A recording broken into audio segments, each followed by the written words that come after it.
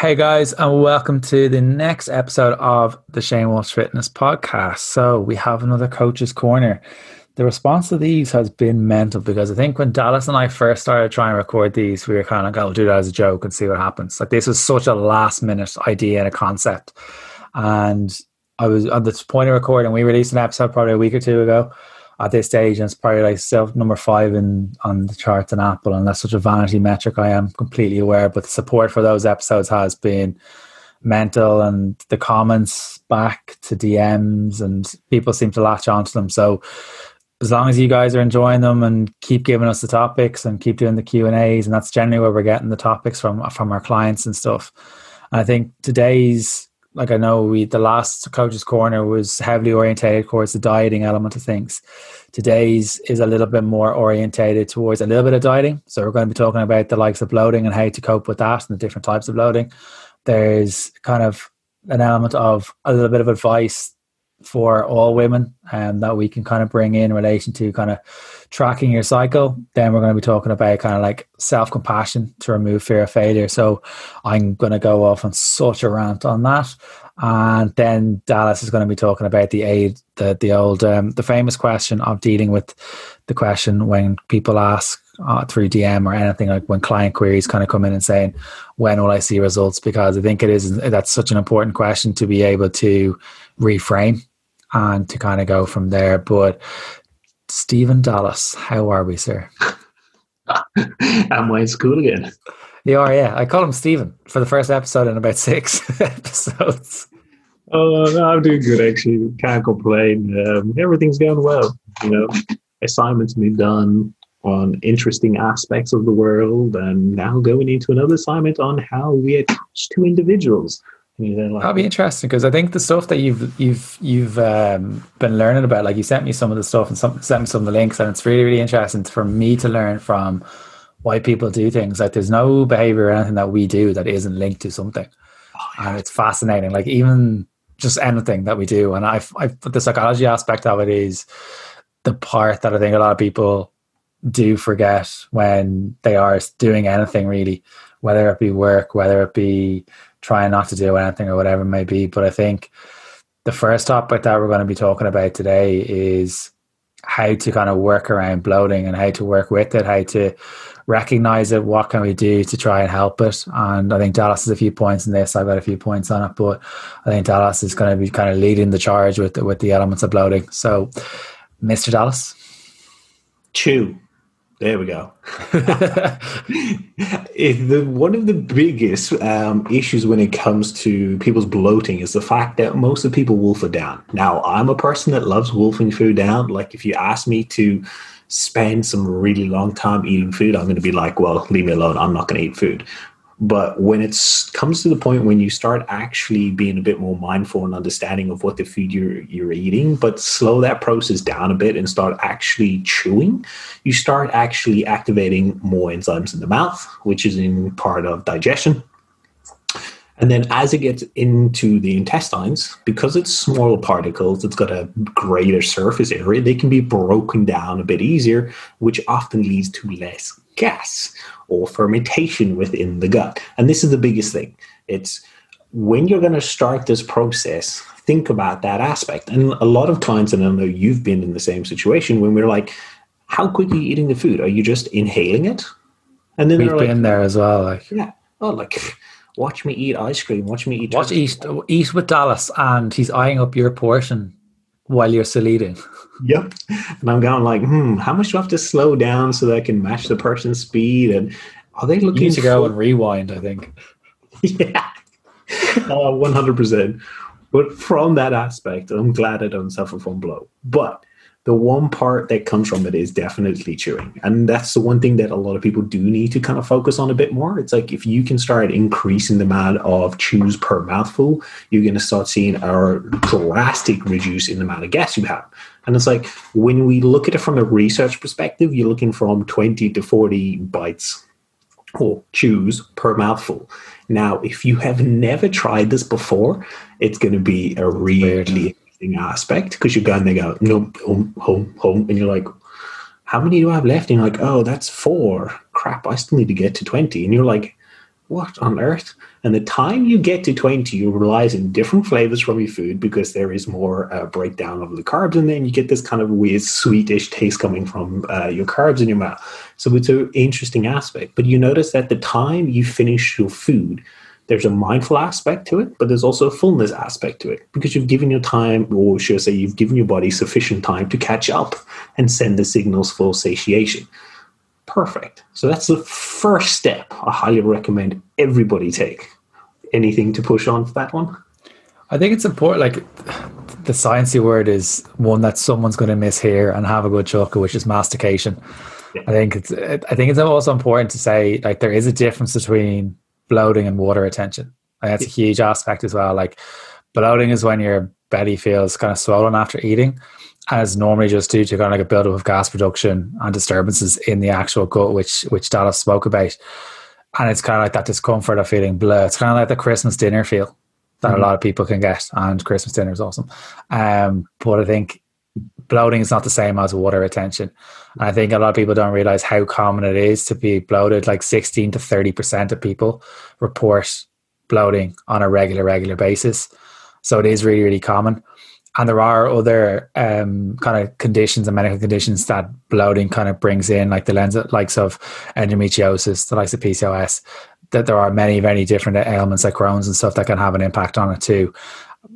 It's most often caused by something in the diet. Sometimes it's mostly common in foods or ingredients that you are potentially tolerant to. Like, I know some of my clients have certain herbs or spices that can trigger it, and they feel bloated. Like, it's just very uncomfortable. It's very hard. It's very uncomfortable, and it's not a nice sensation. I think we all do it. And like, one of the things that can happen sometimes is eating too much at one time. So if you haven't eaten regular meals throughout the day, or you have only had a breakfast, you skipped your lunch because you had a busy day or whatever, and you're coming to your dinner and you're really hungry, you could end up kind of like having a lot of food at that time, and then your body and your brain are kind of like, oh, what the hell's happening in your body? You'll feel stuffed very quickly. You'll have bigger meals, while if you broke it down into smaller meals, and that's one of the things that I'm working with a few of the clients, especially with those with PCOS, is having smaller meals rather than trying to aim for the 3 main meals, so that they don't get that discomfort. Because if you get that discomfort, which will be another topic we'll talk about, the compassion element kind of comes back into it. I'm so excited for that topic. I can't wait. It's also important to kind of bring in kind of the elements of food allergies, can be an element of it. But the only way to get a food allergy diagnosed is to go and get I kind of work with a dietitian on kind of like a FODMAP, which is a bringing out the food, like a FODMAP intolerance test, which is restricting a food and bringing it back in slowly and getting that analyzed. Don't get prick tests. Don't get kind of any IgGs or whatever it may be. Like, don't self-diagnose with lactose or fructose or eggs or wheat or gluten. Better off just going to someone or a dietitian which will help you on that side of things. Chewing gum can be an element as well. It's an interesting one because, like, it is very... I find it myself with chewing gum. Yeah, where for myself, I'm a person that if you give me chewing gum and I'll be like there and I'm like 5 minutes later, I'm like, I'm hungry. Like, I'm revved for hunger. But then if I eat something after it, then I feel off. Yeah. I find with chewing gum that it can cause quite a blowing thing, because it's kind of like there's certain sugars in it that, like polyols and stuff, that they kind of like they add up into my stomach. And I'm the same with like a normal Coke, but a Diet Coke, I'm fine. Which is interesting. But if you're kind of drinking through a straw, or if you're having chewing gum and you're just kind of necking the drink down, it's going to get trapped there, and that's when the fizzy drinks and stuff, there's nothing wrong with those, but that can definitely contribute to it. Oh yeah, 100%. I also think like some people should technically pay a little bit more attention to the fruits and food that they actually eat and the quantities, because I think the biggest thing people want to do is like, oh, look, it's this fruit that was a problem, or this veg that was a problem. And you're like, how do you know it wasn't just the sheer amount of quantity you ate? Yeah, and I think a lot of people will blame a food group for something when potentially it's just like I got a DM earlier, and they were kind of like about kind of like blaming carbohydrates, that carbohydrates make them bloated. I was like, is it carbohydrates, or are you eating really quickly? And they're like, I'm really eating really quickly. So it's not the carbohydrates. Yeah. They're like the pasta or whatever, maybe causing bloating, and that's completely understandable for some people. But then just switch to whole grain. Whole grain has more fiber in it. It's not going to be as hard to digest, and it's better for your digestion anyway. But there's nothing wrong with white carbs at all.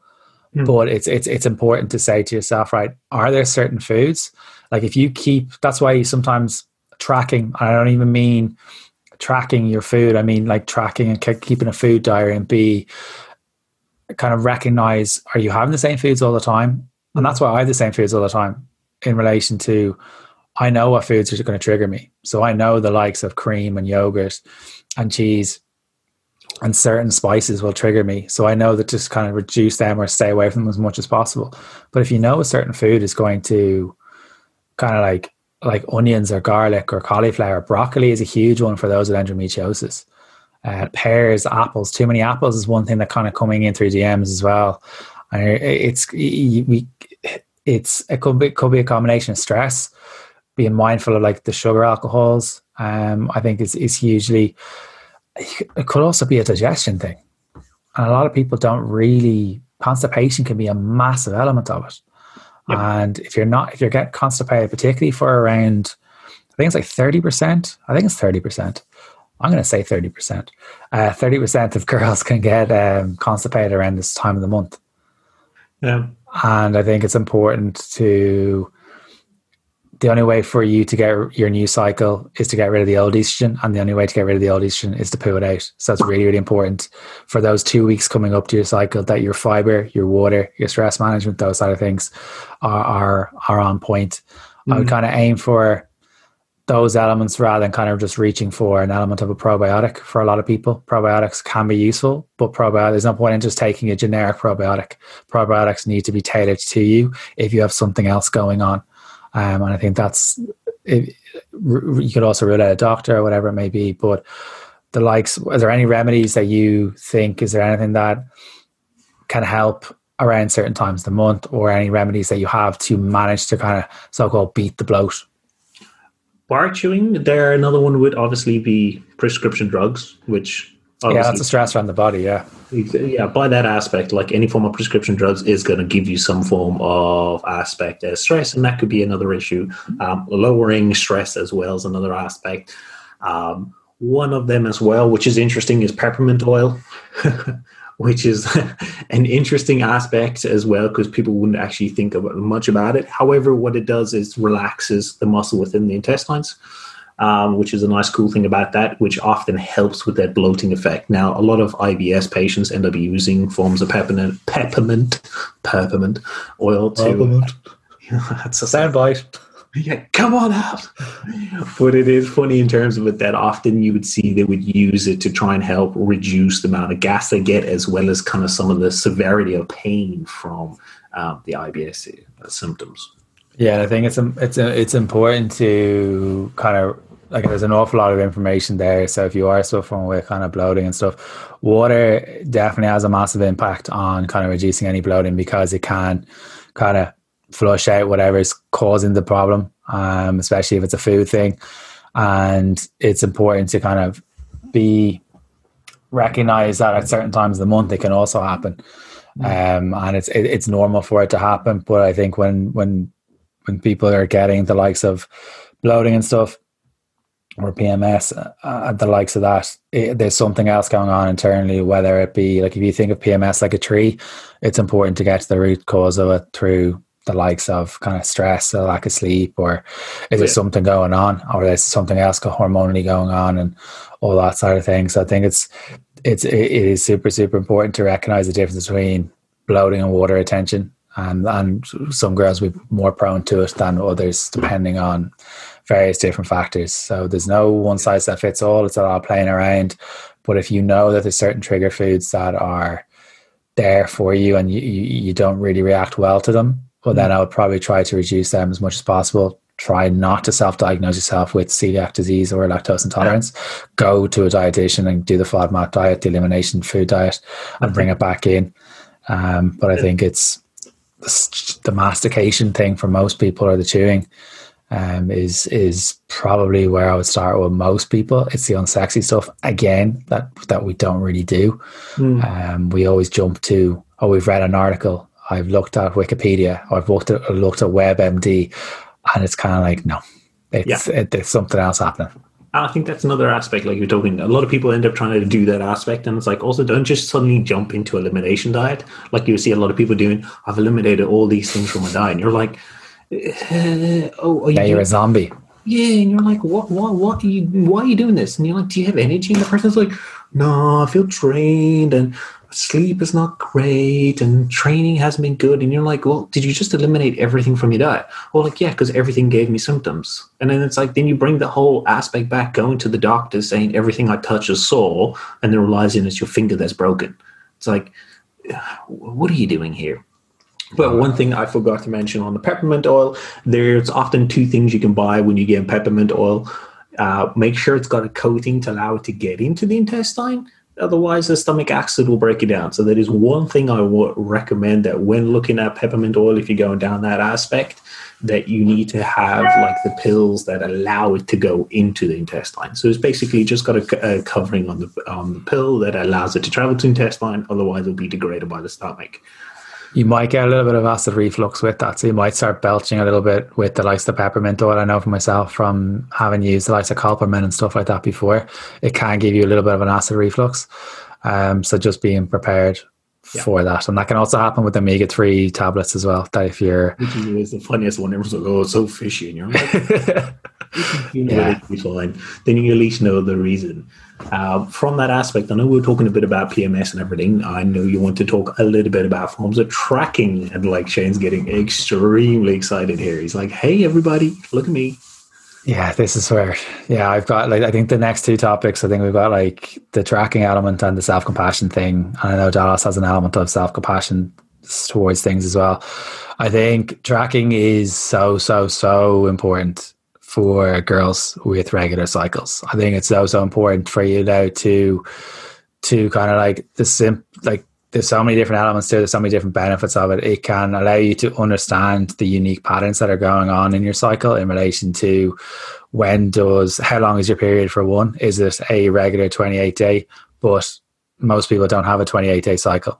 It's sometimes 26, could be 30, it could be 32. It could be longer if you have PCOS or endometriosis or anything like that. So it's important to realize that you need to notice the trends that are happening, and you'll notice trends that are happening in regards to mood, energy, that side of things. And some of the things that you can use are like the likes of apps like Clue, Kindara, and then an old school pen and paper. But the likes of Clue, so I know some apps that are out there, they sell the information to certain companies and in order to facilitate what they know what people are doing, like everything. But Clue don't sell the information to those pharmaceutical companies. No, so it's really important for that. So Clue, Kindara, and Pen and Paper are the three that there are other ones on the market. I'm not affiliated to any of them, but they're the three that come off the top of my head. The other thing that is, if you're trying to conceive, you'll know when you're fertile. Because as Aisling O'Kelly, AOK Nutrition, when she was on the podcast, is if you don't know when you're fertile, you may as well be riding a door. So I was like, it's poetic. And it's it generally takes 12 months to get pregnant, 3 months to try and then come off the pill if you're on the pill, plus generally the 9 months of having the baby, all that kind of stuff. So you need to understand that the days leading up to your ovulation, when pregnancy is possible, because if you're trying to get pregnant and you're doing it outside these windows, you're not going to get pregnant. So it's important to know when someone is in those kind of fertile window, as the term kind of talks about. And this lasts about 6 days, the 5 days leading up to ovulation, and 24 days. 24 hours, sorry, 25 days will be a bit aggressive. 24 hours after ovulation has occurred. And the greatest chance of conception is probably being the 2 days before ovulation. So, but that's going to be very, very, very different for every single person. And that's why it's important to track. It would increase your awareness of how you feel and your overall health. You'll know when your body's at war, you know when your body's playing ball, you know when you train, you know when not to train. Tracking and logging these different things will allow you to understand your body. You have to understand your body, because you can't have the control over yourself and expect someone else to understand you if you don't understand you. So if you're with your partner, like, you could have that chat with your partner and say, right, this is the time for me that I may not be in the most amazing headspace, so that your partner knows not to poke the bear or not to annoy you. It will also tell you a lot about your sex drive. There are different times of the month where girls can get a little bit more sexual activity, a bit more sex drive through either masturbation or through sex with their partner, whatever it may be. So Clue can definitely help with that. You can understand and manage your mood through like the PMS and mood swings. PMS or Clue has Clue can track your kind of like your mood and how you feel productive, happy, sad, exhausted, and the many other things that kind of bring into it. But I think this links in with the element of the self-compassion. So those apps again were Clue, Kandara, and then the other thing was a pen and paper, but there are other ones out there. But the self-compassion thing, I read something recently, and it's by, I think it's by a page on Instagram called like Red School or Red Dot School, I think. They're based over in Scandinavia or something. And they came up with an interesting ideology of, if you think of your cycle like the seasons of the year. So you've got spring, autumn, winter, and summer. And at those various different times, if you think about it now, so like we had dark months for winter, people's moods were down, energy was down, there wasn't much happening. And then summer, you're amazing, you're feeling amazing. Spring, things are starting to lighten up. And autumn, things are getting a little bit changed. You're going back towards the darker times. It's the same thing. If you think about your cycle that time, around that way, that it's the exact same ideology. So charting this could be huge, getting to know your mood, your hunger. So I'll go through the relevant seasons and how to match it up with what you're achieving, because every single girl is going to be so different. So generally, I'll start off with spring. So spring is roughly day 5 to 7 until day 12 to 13 of your cycle. Okay. So it's also called the follicular phase. Because I can see Dallas like, what is he madding this up to? Yeah, I'm like, wait. Okay, now I get it. Now I get it. It's a follicular phase. So it starts just before your period and lasts for about 7 to 10 days, depending on the actual cycle that you have. So that brings in, you need to track. So during this time, the follicles in your ovaries that contain your eggs start to mature. And then your energy levels tend to gradually rise. And there may be a general upbeat feeling in there. You generally have peace and happy vibe around this time. And spring is kind of like an element of where you start to get excited with new projects. This is where you kind of, you're more creative, you're brainstorming. If you're in any way, you're problem solving and you're in great headspace. So that's generally your spring. Then you've got your summer, which is roughly day 13 to 21, depending on your cycle length, or the ovulation phase, and only lasts for 2 or 3 days. All right. So this is the shortest phase. And this is generally where the part of your cycle where your right follicle bursts into releasing an egg during the next day or so. Your energy levels, however, continue to rise to their peak during summer, and you'll often feel full of confidence, feel like Beyonce, as the phrase that they use in the book, because your estrogen levels are increasing. So you'll feel a little bit more like Beyonce, and Sasha Fierce will come out. Learn to go with the flow during ovulation time. Trust your instincts, your gut feelings, let things happen, and be a little bit more chill vibes. This phase may be also great for you to... This phase may not be so great for you either once you kind of move into the likes of perimenopause, as the estrogen will drop. Yeah. And that's generally where things can, and postnatal moms might have this as well. It's important to the mood, things changing, body is changing, there's a lot of stuff going on.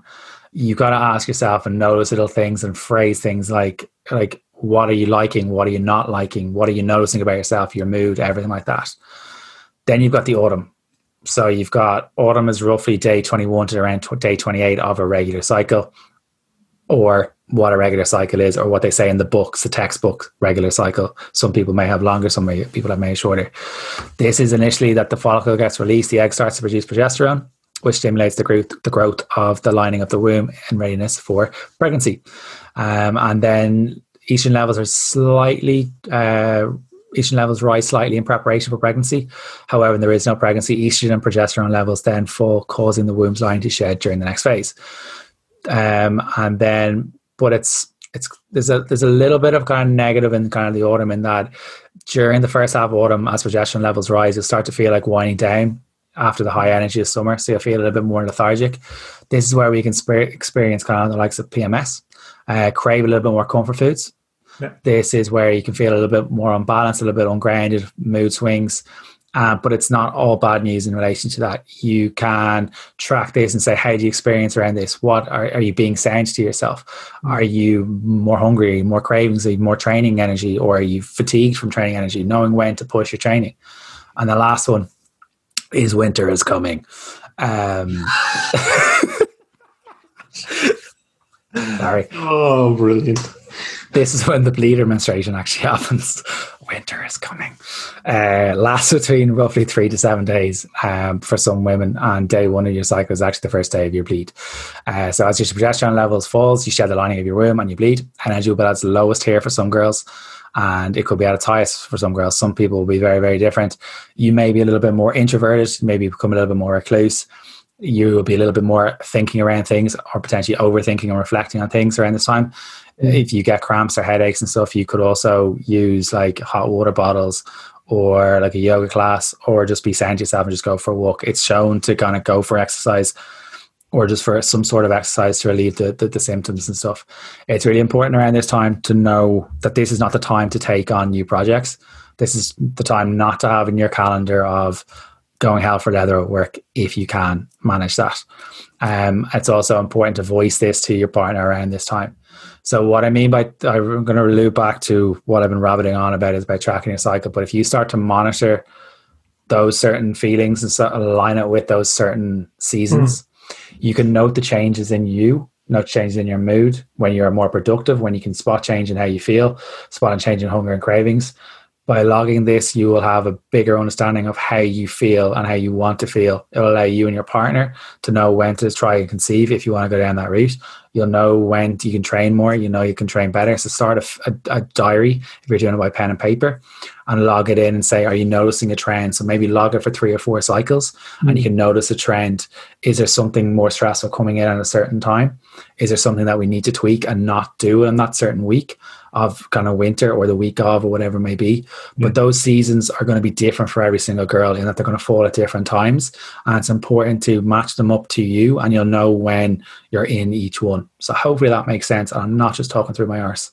No, it does make sense. I do want to backtrack though and say, like, with the sheddings of the blood and everything, and since you were going in, winter is coming, are we going to link the shedding to falling of the wall? Oh, we're going proper Game of Thrones. It's curious, We're going proper Game of Thrones. So if anyone hasn't watched Game of Thrones, spoiler alert. Whoops. But yeah, I think when I read it, I was fascinated by it. It's an ideology that I think can match up and can help people picture a little bit better and how to understand. Because when I read it, I was like, this makes so much more sense. Yeah. And I've said it to a few clients since, and they're like, well, first of all, they started pissing themselves laughing when I said the estrogen levels rising and Beyonce coming out, and there are a lot of gifs of Beyonce walking and the fireball going behind her. But I think it's important to kind of have an understanding of that, and knowing when to push, and knowing when to have that kind of self-compassion and empathy towards yourself, and knowing when you are going to be more productive. And I think the tracking thing is one of those tools that, when we have the initial consultations, I think to us is the same. Not a lot of girls do it. No. I don't know if it's just out of choice or whatever it may be, and there's no problem in not doing it. But I'd say if you're struggling, you have been struggling with elements of the cycle and elements of that, of PMS and stuff, it could be beneficial to start doing it. So the apps again are Clue, Kindara, and then good old fashioned pen and paper. I think this also then leads nice and tightly into the whole self-compassion, because like a lot of us are going to be going through the moods now. Obviously, men have their own moods, but predominantly we're talking about women here and how they kind of deal with themselves and deal with the moods. So with the self-compassion, how does that link into everything? So I think with self-compassion, I think it's important to understand what self-compassion is, because I think when people hear the word self-compassion, they're like, oh, that's going to be all witchcraft, voodoo, monk, stoicism, all that kind of stuff. And that's not really what it is. Self-compassion is the kind of a rough definition, is it involves understanding and treating yourself like you would treat others. That's the quickest and simplest form and term I can bring it in. We have to acknowledge that life is not going to be perfect. If you think of life like a heart rate monitor, it's going to go up, it's going to be down, it's going to be stable. We just have to understand how to cope at those different certain times. If we think that it's going to be a straight line, you're setting yourself up for failure.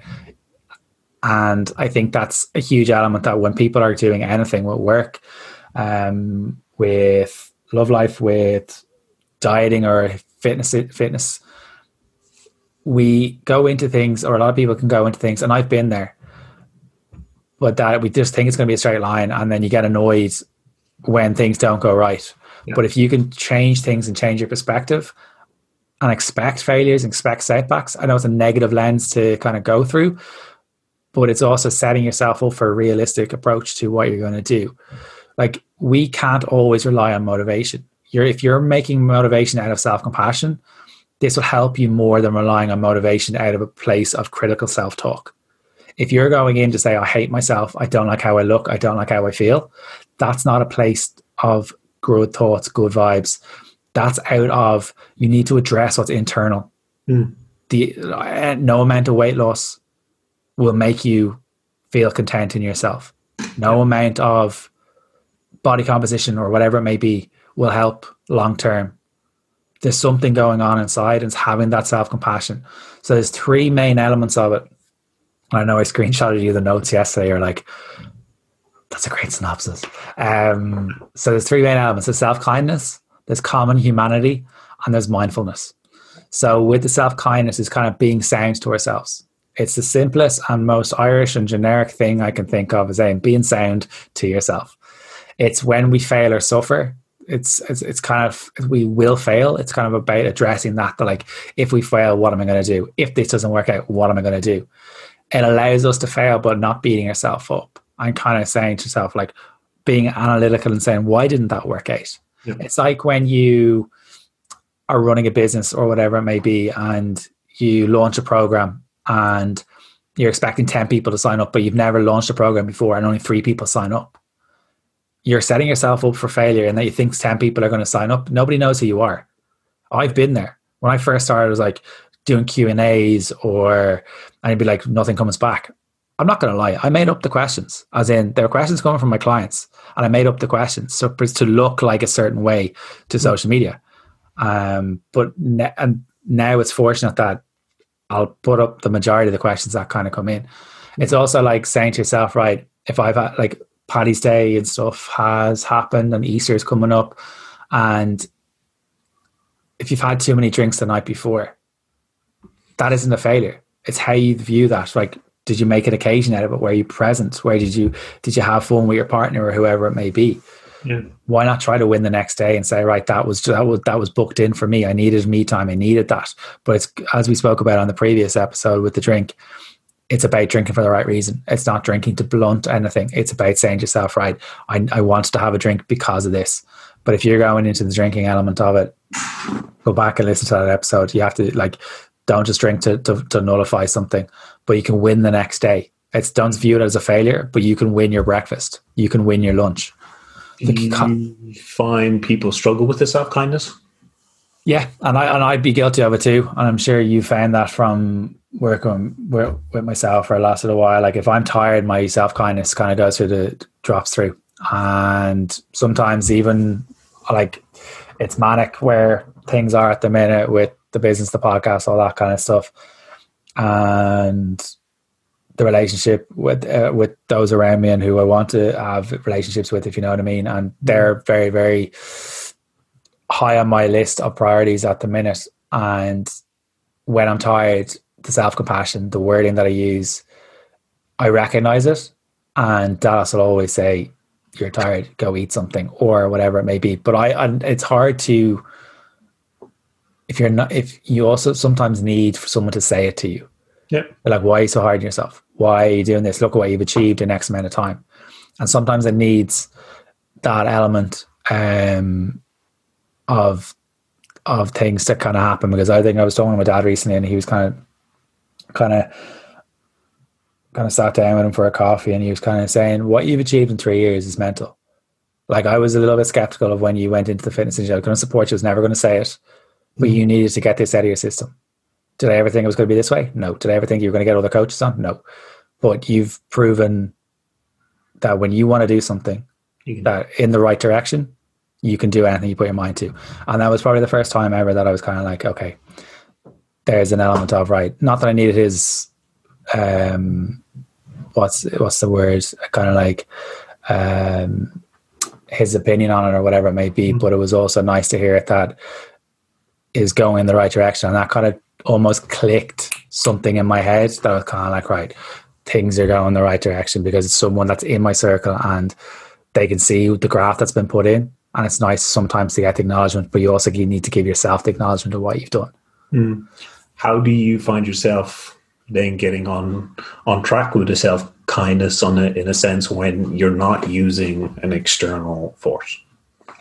So I use the internal force of using the journal on a daily basis. So I always kind of like on my journal, it would say, I'll always on the beginning of each day, it would say, what is my goal for the day? And then at the end of the evening, it will say, like, what did I win? What brought me closer to my goal? And some days I won't go towards closer to the goal, but it's saying, and one of the questions is, what could have worked better today? Two, why didn't it work? And it's about saying, right, well, potentially I just needed a nap.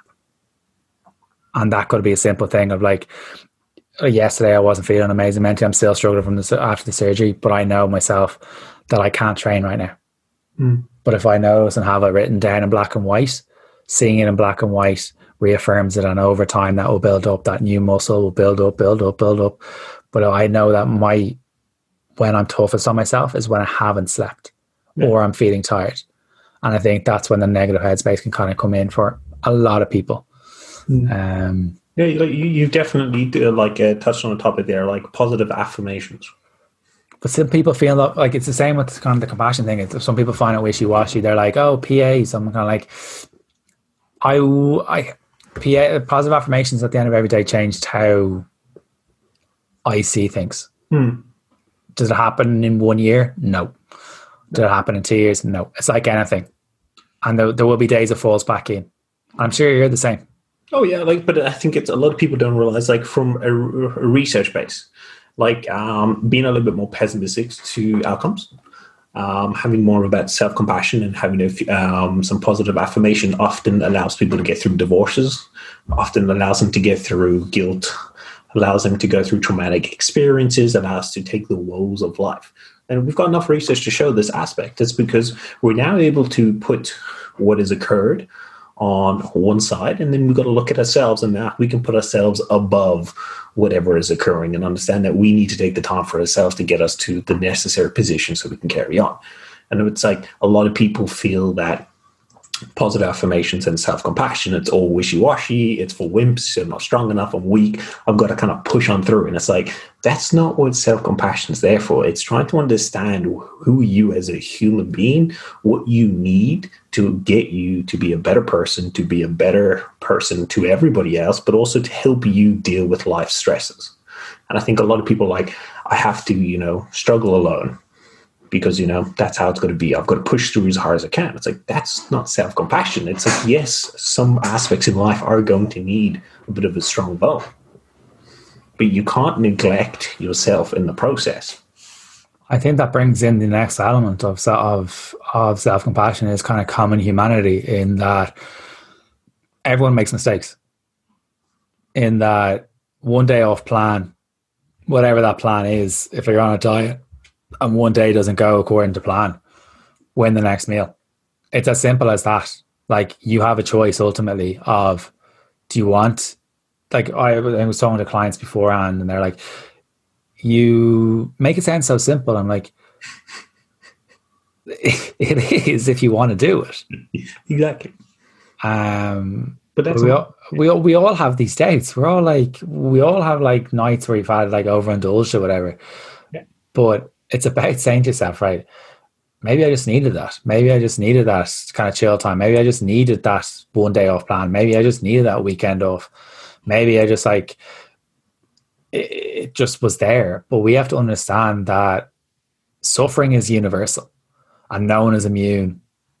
It's how we cope with what's going on. Like, there's the book by Viktor Frankl, Yes to Life. He talks about the meaning of life is suffering. Yeah. It's a bit grim, but like, it's a phenomenal book. it gives clarity. It's what brings life to the forefront of what it can be. Because with what we don't realize, if there's no pain and suffering, there's no good in life either. And this is the biggest thing people don't understand. It's like if you're living at a constant mellowness, nothing changes. There's no spontaneity in the world. There's no amazement in the world. And funny enough, you sent a GIF of Star Trek Next Generation. One of the episodes that actually go to a planet where they're permanently just one height. Like that's it. There's no up, there's no down. And it's just like, and the people are realizing like, how does one actually enjoy life like this? There is no bliss. There is no love of anything. There's nothing. So all the things that we actually truly enjoy about life and all the things that excite us go away when you take away any form of suffering. But I think it's also like we have to look at the highs and the lows. It's not always about looking and learning lessons from the lows. It's also about embracing the highs and what went well and using the feedback there as well. Yeah. Like, I don't think enough people celebrate their highs. They're like, and one of the common ones is like, oh, I'm going to get to a certain level of body fat, or I'm going to get to a certain weight. And then you get there like, oh, I want more. But why not embrace what you've done? Like, it's all be happy when syndrome. And I think one of the common things that I heard recently, or one of the stories I heard recently, was when Germany won the World Cup, Mario Goetze scored the winner, and he had that 7 seconds of epiphany of scoring the winner in the World Cup final, which is a lot of people grow up and dream of. But then he spent the rest of his career trying to get to that height again and wrecked his career because he could never get it again. Yeah. But if you're expecting to be happy at a certain element, it's like it's chasing the endorphin and the kind of the dopamine hit of the constant reward system. And it's human nature to be like, I get there, what's next? I get there, what's next? And that's not a bad thing. That's human nature. We get to somewhere, we want something afterwards. We've had our dinner, we want ice cream. I want ice cream. I want another ice cream. I really like ice cream. I think it brings into the mindfulness, which is the third aspect of self-compassion. It's about observing your thoughts. Yeah. It's about observing your feelings and being non-judgmental on yourself. And that comes back in with the whole ideology of tracking your cycle, knowing when you're going to be saying to yourself, knowing when you could be a little bit more kind of like harder on yourself, and looking at that. When are you more tired or stressed? Are you being saying to yourself around then? It's also bringing an element of you don't always have to act on a feeling. Yeah. So one element of that would be hunger. You don't always have to act on hunger. You don't always have to kind of say, right, I'm hungry, so I'm going to go and eat. Yeah. I don't necessarily think as a first world country, we understand what true hunger is. No. But there are people who are predisposed to the whole no links to their brain with hunger and stuff like that. But 99.9% of us do not have that. Yeah. And sometimes it's like, it's not hunger, it's an emotion. It's a stress. It's anger. It's loneliness. And sometimes you could be better off and sitting there with your feelings. But people are going to be like, listen to this and say, right, that's easier said than done. It's like, it's not easy. No. It's not easy. We can't always be doing something. That we have to look a little bit inward to make progress forward and outward.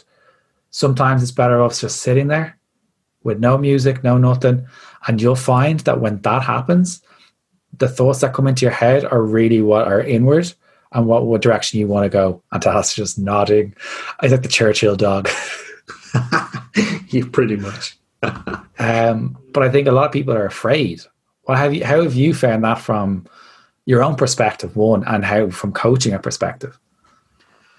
Home perspective, I happen to be one of the few people that can just go for a walk and like let my brain wander. It annoys the life out of me. It really does. Yeah, and it's the same for Neve. It's like my ability to cope with a lot of life stresses just comes from me doing what I do on a daily basis and then acknowledging and going, hey, this is not conducive to me enjoying my life. This is not conducive to me doing anything in life. If the more I stay in this position, am I getting close to goals? Am I getting better? Am I enjoying my life? No. And then there's the switch of, cool, that's it. I've accepted what's occurring, and then I move on. Whether I'm walking, whether I'm chatting with somebody, all these things are going in the background like any other person processing it. So it's when I do things like that and you explain that to other people, they're like, but I can't do that. And I went, I know. So it's like when it comes to other people, it's actually trying to, as you were saying, sit down there and actually ruminate on some of these thoughts. But people always start with the bad thoughts. Yeah. They're afraid to, when a bad thought, so when people think of meditation or journaling, they're like, oh, there's going to be no bad thoughts. If you listen to like Jay Shetty or anything like that, when they talk about like the Buddhist teachings and stuff, they're not having no thoughts. Yeah. Their thoughts are coming in, but they're not latching on to what's coming in. They're letting it go in and back out. People would think of meditations like, oh, I've done it for 2 months. Why am I not the Buddha yet? That's not how it works. Your brain is always going to have some sort of message to bring in from something from deep down that you haven't addressed. But you have to address what's internal in order to progress yourself long term. Because there's no point in you saying I'm going to be a certain weight or a certain body size or whatever it may be if you haven't really addressed the internal messages and signals that are going on. Because if you're internally looking at things from a negative lens, it's very difficult for yourself to get past that point. You'll only get to a point and that will frustrate you more.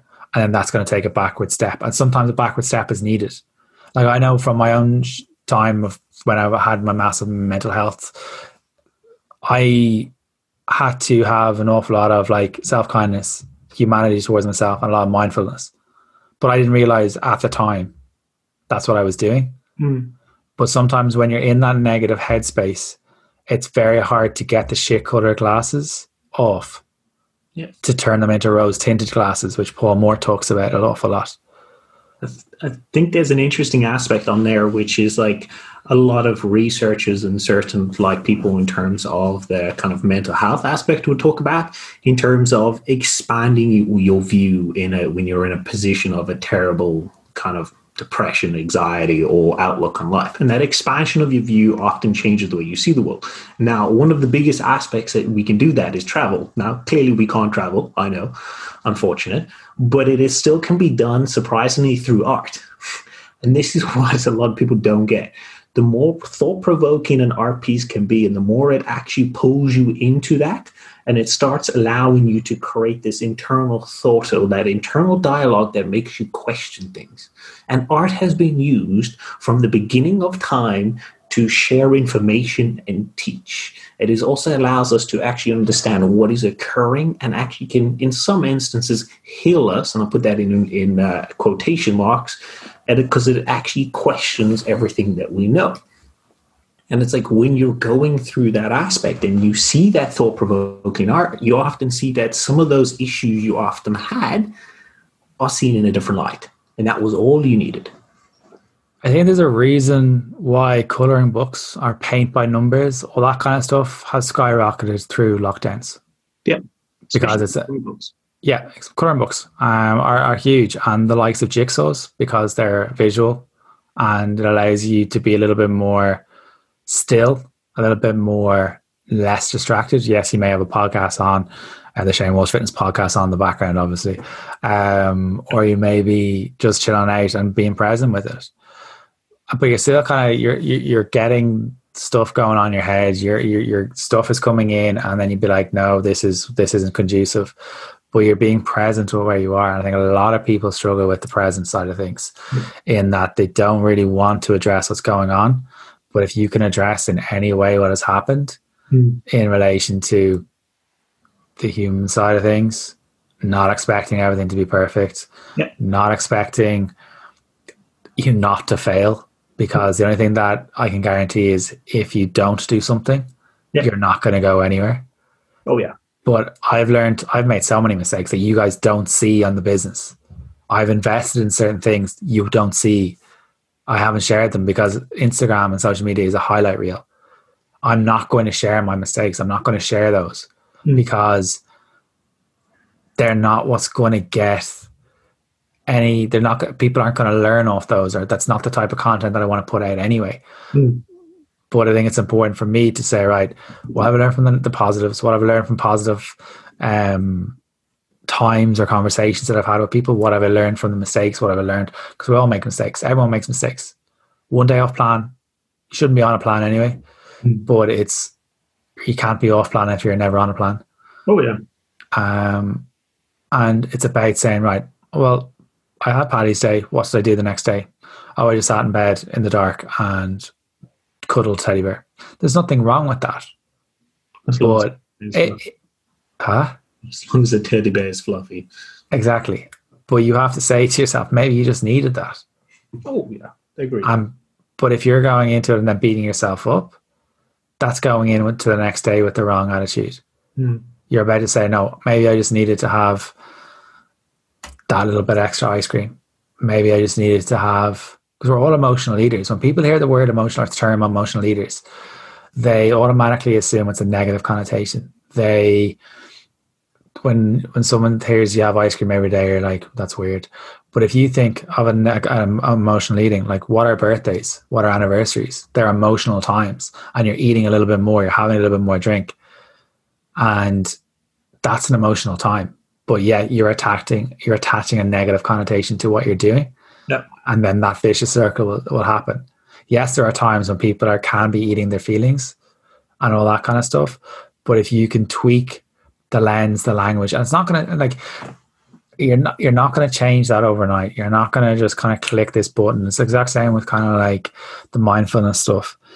It will take time, and it's about saying, right, what has worked, what hasn't worked. And people are always reluctant to do the journaling side of things. And I don't ram journaling down any of my clients' throats, by the way, but I always encourage it as the first point of call. But then you're like, oh, I can't turn off my head. And I'm like, well, what have you tried? And it's like, oh, I just let them be. And I'm like, what if you write them down on a piece of paper, you're getting them out of your head, and then you can say, right, is this a fact or is this an opinion? Have I created this problem or is this actually happening? Yeah. Did someone say something to me? Why did it trigger me? And address the things that are going out. If you write it in black and white, it's like that art thing. You're getting it out. You're doing some action to put it onto a piece of paper, which is almost therapeutic itself. But there's so many different elements of self-compassion. It's huge. Like the main elements are self-kindness, common humanity, and mindfulness again. But like you could have at least a million. I could do a whole podcast on self-compassion on itself. Like, yeah. But I think like as well as like touching a little bit on that kind of, colored tainted glass idea. We often forget about our early experiences as children. Yeah. And think about, like, this is what I employ every single person listen to this. Take some time to close your eyes and actually try and remember some of the times when you were a child doing things and running around, rolling down a hill, jumping off things, all these aspects. And just imagine that. Those were the times where you were in the present and you were in the now and you were doing what was necessary to heal you, necessary to give you what life was, necessary to enjoy life and take everything as it. There were still ups, there were still downs, but you were present.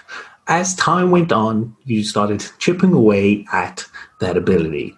So take some time to go back and kind of re-engage in that present, be there, be here, be now. Like Ram Dass has amazing teachings on all that ability to be in the presence, but it's also just look at things from more of a child view and incorporate some of those aspects, and you'll notice how you actually feel more invigorated, how you got a better outlook in life, because you're no longer sitting there with your thoughts, just letting them roam around your head. And every so often you click at it, and then you're like, oh, that doesn't feel too good. It's like, get out there, make that change. Yeah, I think also another aspect of like being a kid and stuff, you weren't afraid of doing things. You would just jump across the bridge or you jump across the pond or whatever it may be. Yeah. You'd go and do things. And I think sometimes we can embrace the inner child a little bit more compared to what we do now, and kind of go for things a little bit more and not caring what other people think. Not like, I got asked a question earlier on a podcast, and one of the questions was, what was the biggest change for you when you started the podcast? And the biggest change was, well, that sentence by Brian Keane of stop caring what other people think. But also realizing that the people who I was trying to impress were never going to buy off me.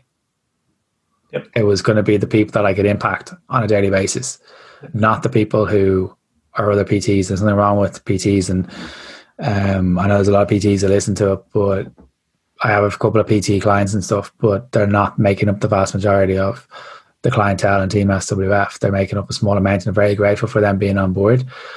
But I'm not ultimately doing what I'm doing to impress people. It's trying to make one sentence that we've said, one nugget of what we said in every single episode.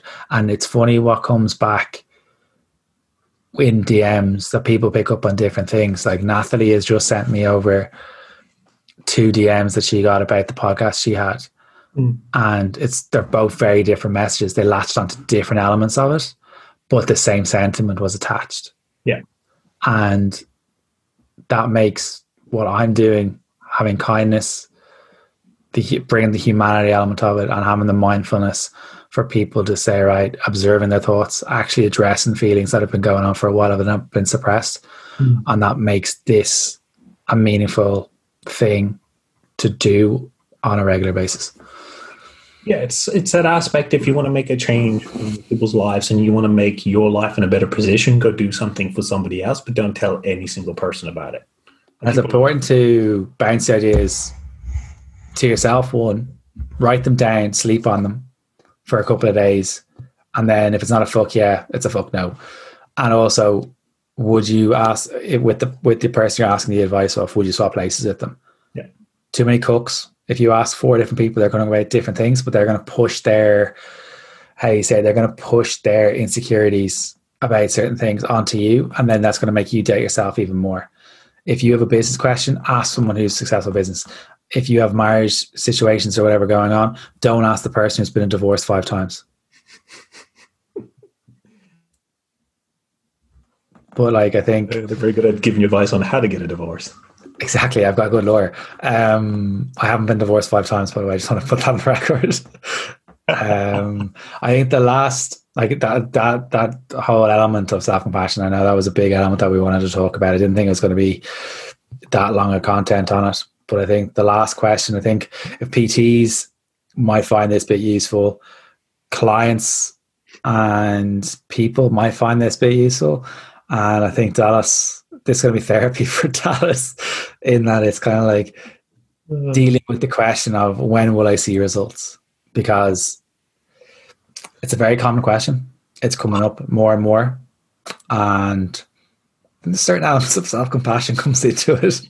Exactly. But the most irking point about it is that no one takes anything into account of how long did they get to the position they're in. They didn't take into account what mood I am, what is my external environment, what is my internal environment, how do I feel, all these things they don't take into account and then go, hey, I'm going to do this in 2 weeks. It's like you are not getting anything done in 2 weeks if everything is not aligned. And not we're saying that every single aspect has to be aligned, but it's like you got to look at it from the whole. I'm like, if you're looking to lose weight and you'd spend 20 years putting that weight on, do you honestly think that it's going to take you 30 days to lose 20 years worth of overeating? No, it's not going to happen. And there's nothing in the world that we can do to go for liposuction. They would have to do it over a period of time as well. So it's like we need to reframe this whole aspect. I want things quick, I want them fast, and I want them cheap.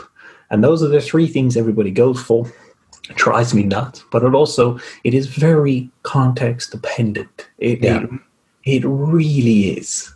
And a lot of people don't want to recognize that where you've started from is going to be a hard aspect to work from. So if you've had years of emotional eating, that's something we need to work on first. So that means results could vary from, 3 months of seeing a bit of weight loss to it could take years to come off. Your internal behaviors, how you talk to yourself, self-compassion, starts playing a big role in this. How hard are you willing to train? How much food are you eating? What is your stress like? There are so many factors that come into this aspect that people often forget to think about. It's like when the same thing, if you look and you go like, if you were 20 years old today and you were told, when are you going to die? You'd be like, I don't know. It's like, exactly. You can go like, if I've got a bunch of string in my pocket, how long is it? Oh, I don't know. There we go. It's rolling on those aspects and trying to realize that we can factor in for many of these aspects, and giving you a timeline is never going to be accurate to begin with. I think another element that kind of, there's a few elements that kind of, and Dallas hit the nail on the head with what he said. I think the psychology side of things, the physiology side of things are two of the main elements that I don't think people realize or want to address. Yeah. And that's something that we want to work on, and we do work on with our clients on a daily basis, is the element of the psychology side of things, but staying in our lane on certain elements. And I have no problem in referring people out to different mental health providers. And that's something that I don't think enough coaches do. Stay in their lane. And I know Larry Doyle is huge on that.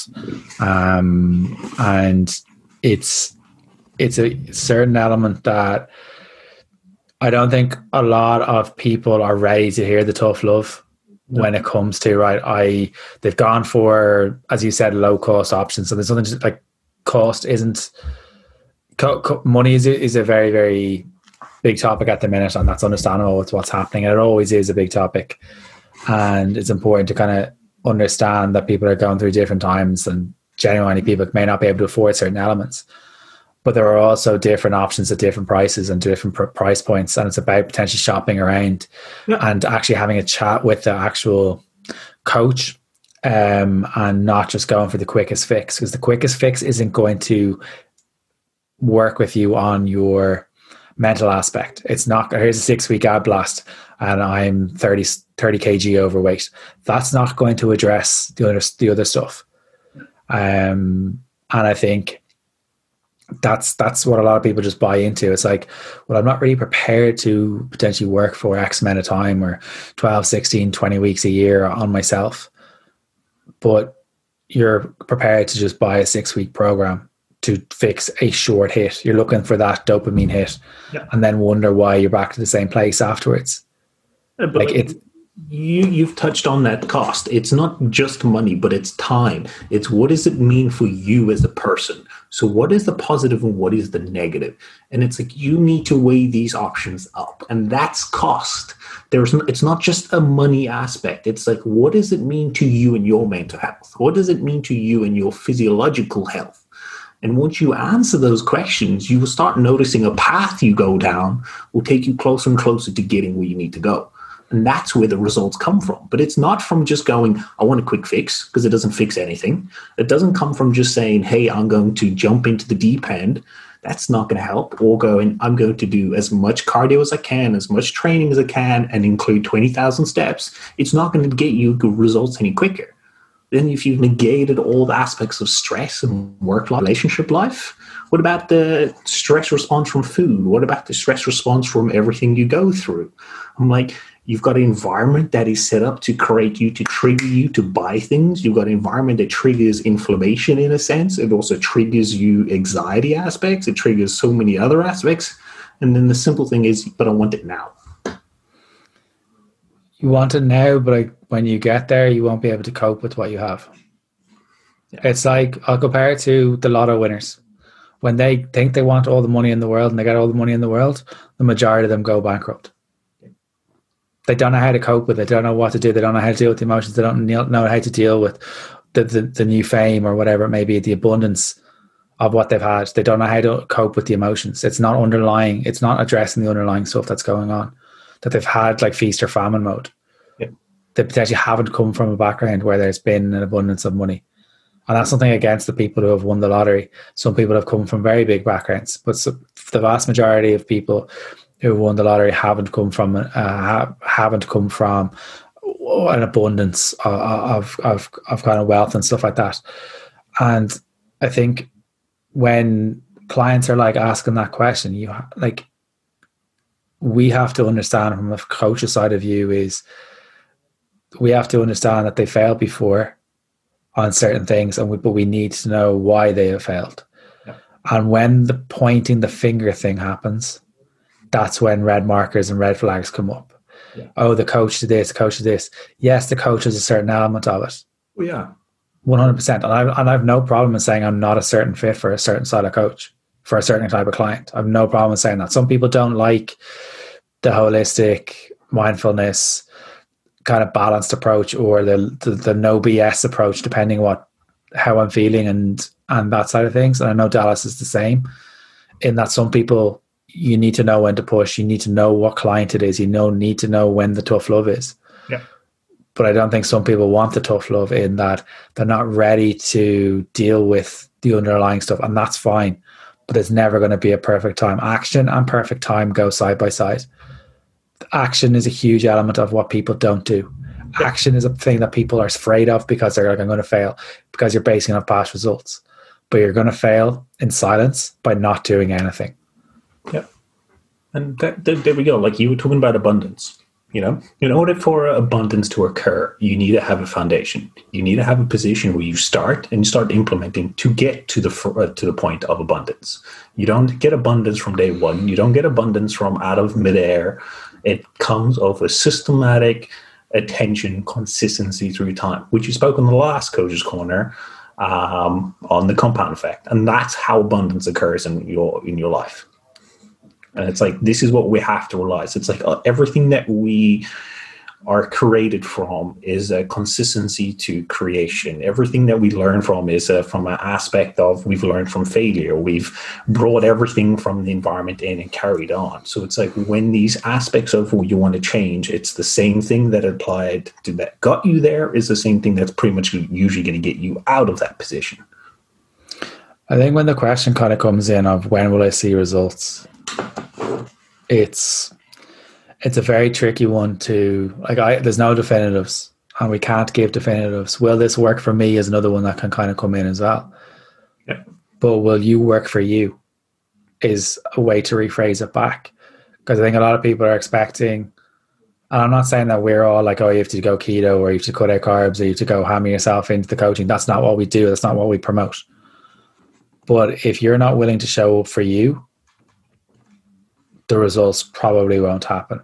Yeah. If you're not willing to show up for you the majority of the time, the results probably won't happen. And then the blame thing comes back in when things don't go right. There will be the whole thing of humanity, kindness, mindfulness, of being able to say to yourself, right, maybe this isn't the time for me to do this. Yeah. Maybe this isn't the time or the right approach or coach. Shop around. But if someone's saying to yourself, I can guarantee you results in 6 weeks, they're an asshat. If someone says to you, I can guarantee you results, and then after about 6 weeks of finishing up and they haven't given you an approach of a kind of like an exit strategy or a dieting strategy or coming back up to maintenance or whatever it may be, it's important to get that aspect. Ask questions. Ask what you want, or set your expectations. Ask the coach questions of what are you expecting from me? What do you want from me? But the important is look at the questionnaire that the coach has, the questions that they're asking, or are they just trying to sell you a quick book? Like, there are different elements of, like, when we do the coaching calls at the beginning, is our calls may be a little bit longer than most coaches, but we have to understand from a psychological point of view, and is the person in the position right now to want to change certain elements. If they're ready to change certain elements, or they want, emphasis on want to change certain elements, well, then we can 100% lead you in a direction you want to go. Will we guarantee you results? No. Because if I signed up everyone that's in Team Master Lift right now on a guarantee, it just wouldn't work, because it could take longer than some people. And I think that's when the comparison thing kind of comes in as well, especially when I put up like messages and say, right, this person's dropped 3 dress sizes, or put up the client transformations. People don't understand what that person's been through to get there. That's why I don't put up, this is 12 weeks, this is 2 years. Like, the perfect one is Eilish. We were talking about Eilish yesterday. Eilish is going to listen to this and her ears will break up. Eilish has been with me for quite a while, and Eilish is on the podcast. And the progress pictures that she sent from when I first started to now, we've created a beast. We've created like a monster, and she always says it. The monster is back. That's how she phrases it. Beyonce is back. But I think she's created an element of what works for her. What has, like, she was a former athlete. She's brought in elements of that to our training, but we've had to tweak that. I know that was one of the things that you were working with her for a couple of weeks to slow down the tempo. So what she had already tweaked that. It was bringing back in, like, our priority is being a mom and a partner. And it's like, right, we bring in elements of that and work around that. And it's about understanding when to push, that you'll be at points where you'll be more in the zone. And that's when we push. But knowing also that we may need to tweak things back a little bit more, and understanding that the results will happen over time. It's like the whole, like, you don't get a mortgage. Well, you may be able to if you can't, sweet. If you don't get a mortgage on your first paycheck, you don't get a mortgage on your second paycheck. But yet we're expecting to transform our lives in 2 weeks, 3 weeks, 4 weeks. Yeah. Why is it when it's weight loss or fitness that we put these unrealistic expectations on ourselves, put the pressure on ourselves, build it up, and then we throw the toys out of the pram when it doesn't go right? You have to look at it from an overall health perspective. A mental health perspective comes under that umbrella. But by you expecting yourself to, and putting yourself under the pressure, thinking about things and driving yourself insane with the whole element of it, you have to say these concerns to the coach. You have to say these concerns to yourself and, right, am I creating this problem? Or is this an actual thing that I need to address right now? Yeah.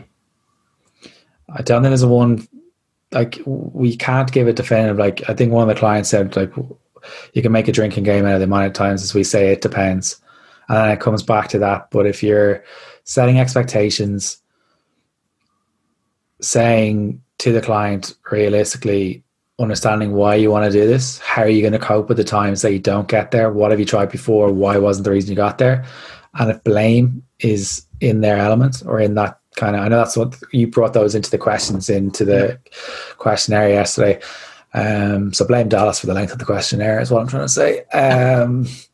But I think it's a big thing, and I don't think people want to do or build things brick by brick. They just want the full picture without doing the work. Unfortunately, that's how humans work, and I can't see it changing anytime soon. But I think you're going to set yourself up for failure. The compassion thing needs to be brought back in.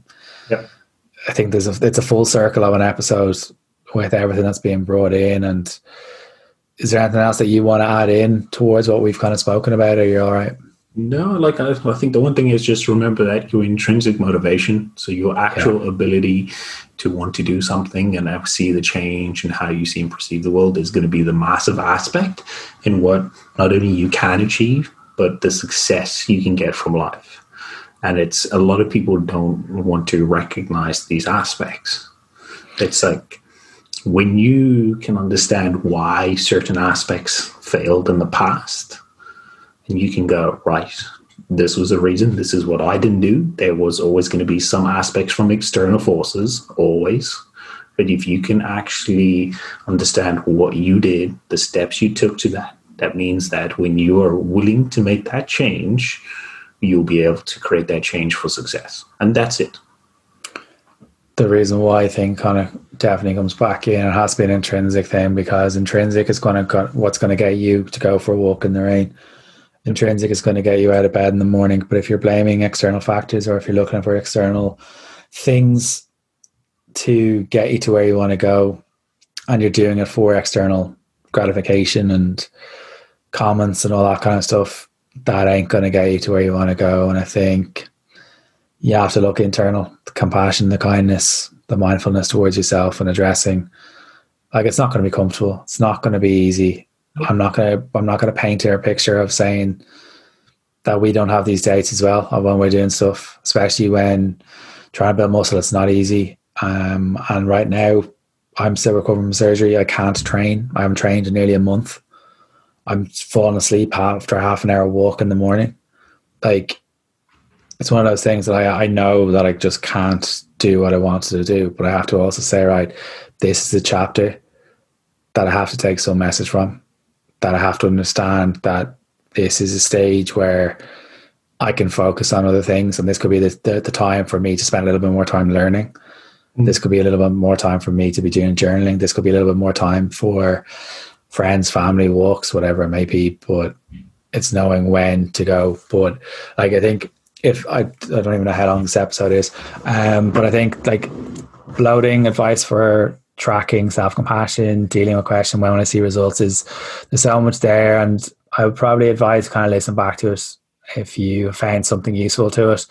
Please continue to write comments up on iTunes. Please continue to share it, tag us in it, tag both of us in it. It'd be great to kind of get the podcast. We'll continue to do them.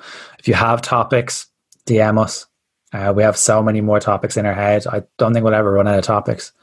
Well, I said famous last words, but I don't think we will for quite a while, because I'm sending Dallas over an email once a week with the amount of stuff that's coming in, and we will have Jane on board. There's a new coach coming in, so that's being announced on the 11th of the 3rd. So will be announced by now. And Jane is going to be doing some stuff, and she'll be bringing in the female perspective side of things and bringing another element of it. She'll be doing them intermittently due to schedule and stuff. But Dallas and I will continue to do these as much as you guys are giving us the as much as you guys are enjoying them. So Dallas, thank you very much for your time as always. More than welcome. I hope my rants aren't getting crazier. I've lost the plot. I think I lost the plot a while ago, but I think when I was up with someone earlier, they're like, "Dallas is really chill," and then he goes rant, and I was like, "Whoa, I never thought of that," but it makes sense. But guys, if you enjoyed the episode, please do give it the love, do share it, more shares, more likes, all that kind of stuff. One, it's a vanity metric. Two, we can continue to get more guests on and more content. The more people know about this, the more people can hopefully change the headspace, the mindset around things. But yeah, guys, hope you enjoyed the episode.